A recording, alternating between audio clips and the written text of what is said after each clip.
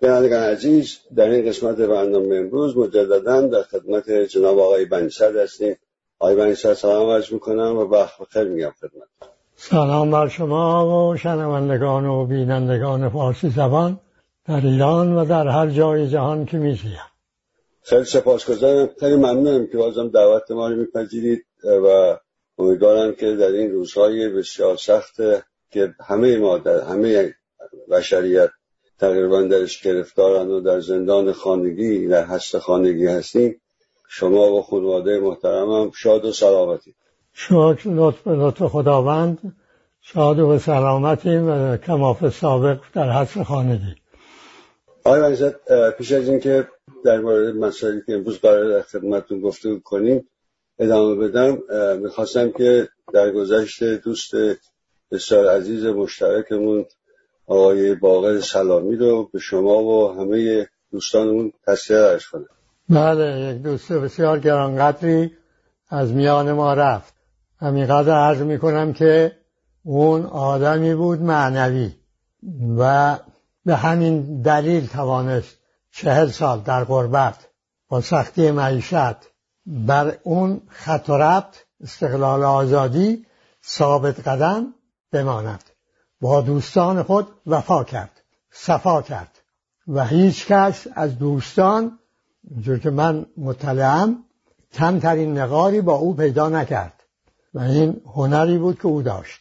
امیدوارم اون روز که مردم ایران استقلال و آزادی باز میابند این نوع زندگی به ایران بازگردد و ایران سرای زندگی در استقلال و آزادی بگردد.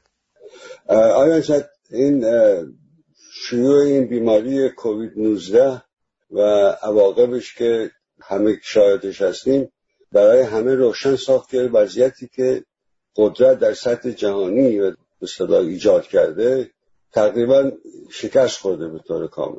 انسان هیچ جایی در این مجموعه به نظر میاد که نداره، هیچ ارزشی براش قائل نیستن. باعث شده که اندیشمندان گوناگون در جاهای مختلف دنیا از پایگاه‌های مختلف، جایگاه‌های مختلف و عقیدتی به این واقعیت که جهان بعد از کرونا جهان دیگری باید باشد و خواهد بود پرداختند. شما هم به یه وضعیت سنجی منتشر کردین 2-3 روز قبل در همین رابطه. یک مصاحبه هم با رادیو اصل جدید داشتین 1-2 روز قبل. بخشی از ابعاد این مسئله پرداختین، از جمله در مسئله قرنطینه و رابطهش با فرهنگ، مسئله استقلال و جهانی شدن، وضعیت اقتصادی. میخواستم خواهش کنم که اگه ممکنه در رابطه با این مطلب که نقش تمایلات سیاسی سگانه به خصوص که شما راجبش صحبت میکنین چیست و چه باید باشه و چه تغییری باید بکنه، راهکارهایی که پیشنهاد میشه و راهکار پیشنهادی شما چیست، و از همه مهمتر این که نقش وجدان عمومی به حقوق انسانها و کرامت انسانها چه خواهد بود و چه باید باشه. بله، عرض کنم که متفکران فرانسوی از فیلسوف و جامعه شناس و حقوقدان و سیاست شناس و یک هشدارنامه‌ای به تاریخ 2 آوریل انتشار دادن، شامل و دیگرانی هم در مصاحبه ها شرکت کردن، از جمله آقای پیکتی، همین که تو کتاب معروف نوشته، و یه اقتصاددان دیگه. در مجموع 11 راهکار پیشنهاد میکنم و ما چون وقتمون نیم ساعت هست نمیرسیم یک به یک اینا رو توضیح بدیم، ولی خب فهرستوار میشه خوند. اول اینکه این انرژی که در حال حاضر از نفت، زغال سنگ، اتم، گاز حاصل میشود، این برق، این نیرو، این دیگه باید به این پایان داد، برای اینکه محیط زیست در حال مرگه و همین مدتی که قرنطینه بوده معلوم میکنه که فرق زندگی چقدر کیفیتش تفاوت میکنه. حتی میگن 100,000 نفر از مرگ نجات یافتن برای همین تحول این بسیار کمی سالم‌تر شدن هوا. این یک. 2 میگه اولویت ها باید تغییر بکنن. یعنی که در اون چه به خدمات مربوطه، بهداشت، آموزش و پرورش، اینا باید تقدم پیدا کنند و در اون چه به تولید مربوط می شود، تولید کشاورزی و تولید صنعتی به ترتیبی که محیط زیست را آلوده نکند پاسخ بده به نیازهای اساسی. یعنی تولیدهایی که پاسخ نمیده به نیازهای اساسی اینها متوقف بشه. عرض کنم که دانش و فن میگویند و به درست، این که ما سالهاست که خاطر نشان میکنیم به هموطنانمون، این هم با قدرت استبداد فراگیر جوره، یعنی اونجا کاربرد داره، چون که الان در رژیم ولایت‌فقیه هم کاربرد داره، هم در یک نظام اجتماعی سالمی که انسانها یک دیگر دوست باشند، با هم به حقوقشون عمل کنند و رابطه ها رو با حقوق تنظیم، با اون هم جوره. این دومیست که باید کرد. اون اولی کار رو به اینجا رسونده، ترکیب برای قدرت کار رو به اینجا رسونده، ادامه پیدا کنه زندگی رو از روی زمین بر می دارد. عرض کنم به شما و باز می گویند که این کار انسان این رو سرمایه‌داری ناچیز کرده در هزینه. صحبت وقتی کار می شود میگه هزینه چقدر برمی داره و باید کاری کرد که این هزینه به حداقل برسه، یعنی کار انسان رو جانشین کنه، مثلا با این آدمک ها. و وقتی صحبت از یک کارفرمایی بنگاه اقتصادی می شود، این به سرمایه تعریف میشه نه به کار. حالا که ما میفهمیم ارزش کار، ارزش انسان، ارزش اول هست، این باید برگرده دوباره بشه بنگاه اقتصادی که تعریف می شود به کار. عرض کنم که باید از تولید و مصرف انبوه کاست و آورد تولید و مصرف رو در حد نیازهای اساسی که انسانها فرصت پیدا کنن، فراغت پیدا کنن به کارهای مهم دیگر بپردازن. و باید سرمایه گذاری ها و جهتیابی آنها رو نه قوای جباری که اسمش هست بازار بر اون بازار حاکمن، بلکه خود انسان ها تعیین کنن، شهروندان بگویند که در چه جاهایی و به چه مقدار برای چه مقصودی باید سرمایه گذاری کرد. و میگویند که مؤسسه های مالی و پولی که همکنون در اقتصاد جهان حاکمن و اختیارشون دست این ماورای ملی هاست، اینا باید اختیار از دست اونها در بیاد، در اختیار اجتماعی بشوند، یعنی در اختیار شهروندان قرار بگیرن. اونها بگوین اینها چه فعالیت هایی باید بکنن در چه هدف هایی. عرض کنم که و اقتصاد میگه باید دموکراتیزه بشود، یعنی هم بنگاه های اقتصادی به ترتیبی که به شیوه دموکراسی اداره بشود، یعنی کار کنن در اداره اون نقش پیدا کنن، و هم فعالیت های این بنگاه ها به لحاظ کمیت و کیفیت با خواستا یعنی نیازهای اساسی جامعه انطباق پیدا کنه و بالاخره استقلال در تولید فراورده ها و تدارک خدماتی که نیازهای اساسی انسان رو برمی آورند. چون در حال حاضر میبینن که مثلا فرانسه جایی این ماسک نداره، عرض کنم که امروز و فرداست که برای قرص اینا هم کمبود پیدا کنه، چون اینا در چین و هند تولید میشوند و حالا اینا متوجه میشوند که در اون چه به نیازهای اساسی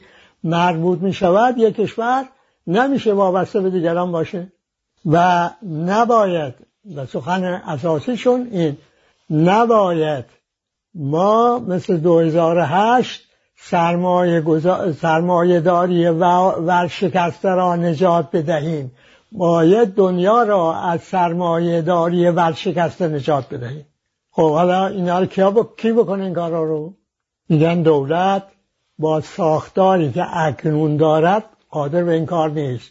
بگی آقا شما این، چون الان یه وضعیت اقتصادی شده که سابقه هم داشته دیگه، حالات همه بیکاری چقدر، رکود چقدر، و اینا رو بخواد به دولت با ساختار کنونی بگه اینا رو تدارک کن، همون کار میکنه که در بحران اقتصادی 2008 کرد، یعنی پولا رو میده به پولدارا و اسرت و تنگدستی رو میده به زحمتکشا و مردم پایین مثلا متوسط و قشرهای پایین تر از متوسط. و باز چند سال دیگه وضع بدتر میشه. آره این دفعه اینم هشدار میدن که حواست جمع کن، اون بعدی که میاد دیگه این فرصت هم بهت نمیدهد. حالا در فرصت محترمه شد. پس باید ساختار دولت تغییر بکنه. این حرف اونا. خب حالا کی تغییر بده اینو؟ اینجا در کشورهای غربی، حالا در جاهای دیگه دنیا هم تقریبا همینطوره. 3 تمایل عمومی وجود داره. یه تمایل چپه، یه تمایل راسته، یه تمایل راست افراطیه. خب حالا دولت ها چون تصدی میکنن کارهایی که تا حالا نمیکردن، اون حرف چپ به کرسی نشسته که میگفته دولت باید در خدمت تدارک کنه خدمات رو برای جامعه و سازمان بده، فعالیت‌های صنعتی و کشاورزی رو به ترتیبی که با این صورتی که خوندم انطباق پیدا کنه. خب از لحاظ تمایل این حتی آقای ترامپ داره همین کارو میکنه. همین ترامپی که با سر این بیمه که اوباما وضع کرده بود اون بازی علم شنگر رو راه انداخته بود، حالا خودش شده مثل یه دولت چپ داره عمل میکنه. اما یه وقت هست که جامعه درست نمیفهمه وضعیت چیست، خودشو با یه خطر رو برو میبینه و میبینه یه آدمی هر روز میاد اونجا تو تلویزیون امریکا این کار کردیم اون کار میکنیم و به این تشر میزنه به اون توپ میبنده، میگه چین تو مقصری. جامعه ممکنه که به این نتیجه برسه که جلو این خطر، این که داره کارهایی که اون چپیا میگفتن که میکنه، توپش هم که پره، خب اینو بهتره نگه داریم. پس راست افراطی همچه نیست که میدان بگیم از میدان به در رفته این کرونا اونا رو از میدان به در برده. امکان اینو داره که سوء استفاده هم بکنه از این وضعیت اگر جامعه متوجه عمق خطر نشود. پس این راست میانه این موقعیت داره، در کوتاه مدت میتونه استفاده کنه از وضعیت. حالا اون رقیب آقای ترامپ در امریکا بتوانه تا وضعیت انتخابات به این جامعه حالی کنه آقا این کرونا مال قدرت است، قدرت یا اقتدارگرا مثل آقای ترامپ یا اقتدارگرا غلیظتر از این مثل رژیم چین. اینها با هم بی‌کفایتن، هم بی‌نظمن و نتیجه این که جهان مبتلا کردن با همچه وضعیتی. بخواهی از این بیایی بیرون باید که تو عوض بشی، تو یعنی مردم آره بتونه خودش اولا به این متقاعد بشود، ثانیاً جامعه رو متقاعد بکند، زمان میبره. خلاصه چپ در کشورهای اروپایی در اسپانیا چپ حکومت میکنه. اگر موفقیت حاصل بکنن در مدیریت این بیماری، این احتمالی که چپ در جاهای دیگه کشورهای دیگه اروپا هم توانایی پیدا بکنه برای مدیریت دولت بیشتر میشه، البته به شرطی که بتونه تمایل‌های مختلفش به هم همگرایی کنه. خب راست هم این در آلمان راست حکومت میکنه، البته ائتلاف راست و حزب سوسیالیست. در ایتالیا هم تقریبا همچه حرفیه. اگر اونها توفیق حاصل کنن اونها هم همین احتمال داره که داره، ولی اینا راه حل‌های موقتی. چرا؟ برای اینکه اصل قضیه اینه که این جهان در یک نظام زندگی میکنه، بخشی از این نظام در موقعیت مسلطه مثل امریکا، اروپا، حالا هم چین هم میخواد به اینا بپیونده، بخشی دیگرش در موقعیت زیر سلطه است. این نظام یه پویایی ها داره که اون پویایی ها منجر میشه به پویایی مرگ، همین که هشدار حالا میدن که جهان با خطر مرگ روبروست. یعنی عواملی و نیروها رو جهتی میده بهش که این ویرانگره، محیط زیست خراب میکنه. عرض کنم که مخدرها رو، انسانها رو به مخدرها مبتلا میکنه و منابع زمین از بین میبره، نیروهای محرکه رو تخریب میکنه انسان یه وقت با خودش میاد ببینه که ای داد و بیداد دیگه در روی این زمین نمیتونه زندگی کنه.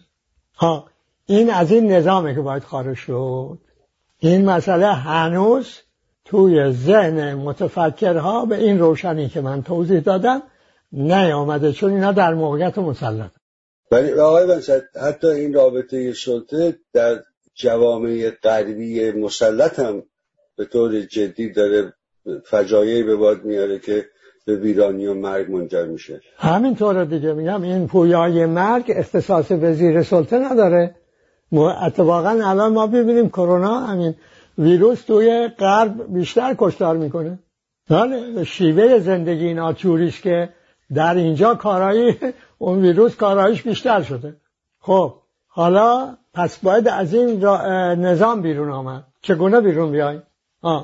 اینجاست که راهکار جدید پیشنهاد میشه. اون راهکار جدیدی که ما از پیش از انقلاب ایران پیشنهاد میکنیم. اصول راهنمای انقلاب ایران اون راهکاره. یکی از اونها حقوق انسان بود. حالا که بعد آمدیم و حقوق پنجگانه به مردم ایران پیشنهاد کردیم، قانون اساسی بر پایه اون حقوق پیشنهاد کردیم، برنامه عمل پیشنهاد کردیم. اینجا 11 بند ما در 4 بعد سیاسی، اقتصادی، اجتماعی، فرهنگی به تفصیل گفتیم اینه وضعیت، اینه راه حل ها هم اینه. خب یعنی چه این که حالا اینا هم به همون راه آمدن؟ یعنی آقا دنیا در برابر یه مسئله قرار گرفته، مسلط زیر سلطه در برابر پویایی مرگ قرار گرفتن، باید برای زندگی برخیزند و از این رابطه بیان بیرون. بخواب بیا بیرون بدون پایین نمیشه. پایین هم چه؟ یعنی جمهور مردم. چرا؟ ببینید میگن که این سه تمایلی که گفتم اینا چشمشون از پایین به بالاست، یعنی حواسشون پیش اینه که چگونه رأی مردم به دست بیارن که دولت رو در اختیار بگیرن. پس به مردم به عنوان مشتری نگاه میکنن. کالایی که به مردم عرضه میکنن اون برنامه‌هایی است که وقت انتخابات میان میگن ما بیایم این کارا رو میکنیم. حالا جوری اینو معرفی کنن و به کلک و دروغ و راست و جوری که مردم رو یه اکثریت به دست بیارن، مثل آقای ترامپ هر روزم هر چی دروغ لازم باشه میگه، چون به مردم به عنوان مشتری نگاه میکنه. نه، یک نگاه دیگری میخواد به پایین، یعنی کسی که خود متوجه میشود حقوق ذاتی حیات دارد، این حواسش از اون به بالا باید برگردونه به مردم که اونها هم وجدان پیدا کنن که این حقوق را دارن. قرار بود انقلاب ایران اینجور باشه دیگه. تا وقتی هم که به پیروزی رسید که جنبش همگانی بود همینطور بود. بعد به محضی که صحبت دولت شد دوباره نگاه از پایین رفت به بالا. اون کسی که قرار بود که این نگاهش از مردم بر نگیرد زودتر از همه نگاه به بالا کرد. یه دفعه همه غافلگیر شدن، امضا کرده فرمانده کل قوا روح الله الموسوی الخمینی. این جامعه متوجه نیست. علت این است. ولی اون انقلاب کار عظیمی بود. این کاری که امروز متفکران ازش حرف میزنن قرار بود اون روز در ایران انجام بگیره. و اگر ایران از نظام مسلط زیر سلطه بیرون آمده بود، نه تنها ایران، نه تنها منطقه ما، بلکه جهان دیگری بود. برای که ما به عنوان الگو و بدیل یک نقش اساسی پیدا میکردیم. حالا توضیح این که روشن شد که مهم چقدر اهمیت داره نگاه به بالا باشه یا به پایین، بگیم که چرا بدون اینکه جمهور مردم وجدان پیدا کنن این ممکن نیست. برای اینکه وقتی میگیم که بالا پایین، یعنی اون بالا یعنی نخبه ها حاکمیت پیدا کنن بر پایین، این هم قدرت دیگه. یعنی رابطه ها را از بالا تا پایین قدرت تنظیم کنه. یعنی بمونید تو همین نظامی که هست، پس تغییر نمیشه. همین از این چیزا هی فهرست کن، وقتی پای عمل میرسه قابل عمل نیست، چون اون پایین نمیدونه که حقوق داره، وجدان به حقوق نداره، به عمل به حقوق هم نمیکنه، تنظیم رابطه هم با حقوق نمیکنه. قالب رابطه هاش با قدرت میشه، اونم از بالا به پایین. الان ما میبینیم که از بالا به پایین به طور اجتناب ناپذیر به تمرکز و تراکم قدرت میانجامه و این درسته. برای که میره اون بالا باید برای که اون بالا باید که این پایین رو به اصطلاح مهار کنه، راه ببره، یعنی اعمال قدرت بکنه. و قدرت یک نکته بسیار مهم، چون ما میشنویم که قدرت فساد میاره، قدرت مطلق فساد مطلق می آورد، حالی که اینجور نیست. قدرت اصلا فساد ذاتشه، برای اینکه زور تنها رو نمیشه به کار برد، زور با فساد باید به کار برد. این دوتایی با هم به کار میره، چون با هم به کار میره رابطه بالا پایین قطعا فساد آمیز و زور هم که هم تخریب میکنه هم فاسد میکنه. الان ایران رو نگاه کنید، این که ولایت مطلقه قطعا نمیتواند حکم اسلام باشه به همین دلیله، چون شما میگی ولایت مطلقه یعنی این آقا بستیت دارد بر جان، مال، ناموس مردم، یعنی اختیار داره اعمال قدرت کنه، اعمال زور کنه. اعمال زور بدون فساد ممکن نیست. پس فساد در ریشه یعنی این ایشون روزمره این از بالا تا پایین فساد اعمال می شود، میشه این جامعه که الان شده. علاج هم ندارد، این نیست که با چند نفر بگیرن آقا شما دزدی کردید اختلاس کردید قضیه حل میشه. در هر رابطه قوایی فساد به کار میره. الان شما نگاه کنید یک کسی بخواد یه دروغ ساده بگه، این دروغ فساد خودش فرید میده دیگر زوره، پس هم فساد هم زوره. هر کس میخواد هر روز امتحان کنه ببینه همجوری یا نه. میخوای فساد نباشه زورم نباید بگی، دروغ نباید بگی، گفتی زور، هم زور گفتی هم فاسد کردی. خب پس این نظام بخواد تغییر بکنه، پایه یعنی بدنی جامعه، قاعده جامعه میباید تغییر بکنه تا بتونه تغییر بده. تغییر بکنه چجور؟ یعنی وجدان پیدا کنه آقا من این حقوق رو دارم، خانم من این حقوق رو دارم، ذاتی حیات من هست و به این حقوق عمل کنه. اون وقت میشن با هم اینجوری که ضد هم هستن میشن اینجوری رفیق هم، اون وقت فضا باز میشه. من این مشغول کتاب استقلال و آزادی هستم. به مناسبت گفتم ببینم این در سابق قول مارکس رو راجع به آزادی پیدا کرده بودم، در کارهای پیش آورده بودم، این بار گفتم ببینم دوباره ببینم این حرف دیگه داره. دیدم در کتاب مسئله یهود کستیون جویف آره یک صحبت جدید میکنه. در انتقاد این لیبرال ها میگه آقا تو میگه آزادی هر کس تا جایی که آزادی دیگری از اونجا شروع میشه نامربوط، میگه این تعهد، این آزادی نیست، این جبره. آزادی هر کسی رو آزادی دیگری متحقق میکند. اینو مارکس گفته. بله بله بله. از خودم پرسیدم گفتم ما که 50 سالی رو میگه نمیدونستیم آقای مارکس هم اینه گفته قبل از ما. این مارکسیستا ایران اگر همین رو میفهمیدن از مارکس رو به همین ترتیب عمل میکردن وضعیت ایران چگونه میشد امروز؟ اصلا مسئله دنیا چجوری میشد؟ واقعا توجه میکنی؟ اینجوریه. یعنی اگر وجدان به حقوق باشه آزادی هر کس آزادی دیگر رو بسط میده، دانش هر کس دانش دیگری رو بسط میده، استقلال هر کس استقلال دیگری رو بسط میده. اون وقت مدار انسان، مدار مادی معنوی باز میشه. ببینید این مدار که مادی شد، زندگی مادی شد، این غرب الان گرفتار همینه دیگه، بقیه دنیا هم همین گرفتار کرده. مدار که بسته شد، این معنویت انسان نیاز اساسی داره. مدارش که بستی خلأ چی پر میکنه؟ خرافه، غیر عقلانی ها مرتب تولید میشه. حالا چه این مدار مادی باشه، خدا رو شما مادی بکنی مثل این ولایت مطلقه ما، دین رو به خدمت مادیت در بیاری، چه اصلا منکر بشه بگی اصلا خدایی نیست و غیر ماده هم هیچی نیست. در هر حال مدار که بسته شد هی خرافه تولید میشه. این که شما خیال کنید که آقای ترامپ از خرافه و غیر عقلانی ها نمایندگی نمی کند و این یکی از عوامل ریاست جمهوریشون نبوده، خیال نادرستیه. برای اینکه نقش اساسی داره در اینکه این همچه آدمی شده رئیس جمهور امریکا. این رها شدن از خرافه ها، از غیر عقلانی ها، مهمترین غیر عقلانی ها این تولید و مصرف انبوهه. اصلا هیچ عقل با هیچ عقلی سازگار هست که یه ماشین همینجور تولید کنه و شما هم موظف باشه این رو مصرف کنید، چون اگر نکنی بیکار میشی.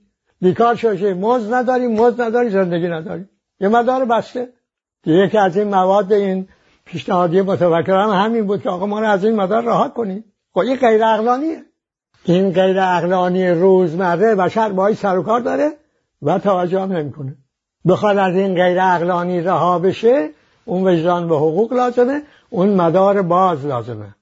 انسان نیازهای معنوی داره، دوست داشتن، عشق ورزیدن مادی نیستن، اینا معنوی هستن. اگر شما مدار بستی سر مال نمیشه دوست شد. اگر هم شرکت کردی مدار بسته بود و سر هم کلا میذارید. اون مدار باید باز باشه تا بتونی با هم دوست بشید. و این برمیگرده به همین وجدان به حقوق، عمل به حقوق، تنظیم رابطه ها با حقوق. حالا این که الان من گفتم توی قد که اندک شمار دارن طرح میکنن که وجدان به حقوق راهکار دراز مدته و اگر انسان نخواهد تن به مرگ بدهد میباید این راهکار در پیش بگیره. من به مردم ایران عرض میکنم و به فارسی زبانهای دیگری که این بحث رو میشنون، این حقوق پنجگانه با توجه به پویایی‌های مسلط زیر سلطه، با توجه به موازنه عدمی ممکن شد به اندیشه در بیاد، به تدوین بشود، در اختیار قرار بگیره. حالا شما زحمتی که باید به خود بدید که تازه زحمت هم نیست، این که اینا رو شناسایی کنید، همین استقلال آزادی رو شناسایی کنید و بهش عمل کنید، میشید خودانگیخته. خودانگیخته که شدید به همه حقوق، چون خودانگیخته است دیگه، عمل میشود. اون وقت معنای جدیدی از زندگی میفهمید. من به شما بگم زندگی من در حصر در این دوران طولانی و همسر من، کس کار من شیرین گذشته است، دروغ نگفتن. به لحاظ اینکه این مدار بازه و ما وجدان داریم به حقوق، به اون مقدار که عمل میکنیم به حقوق شادیم.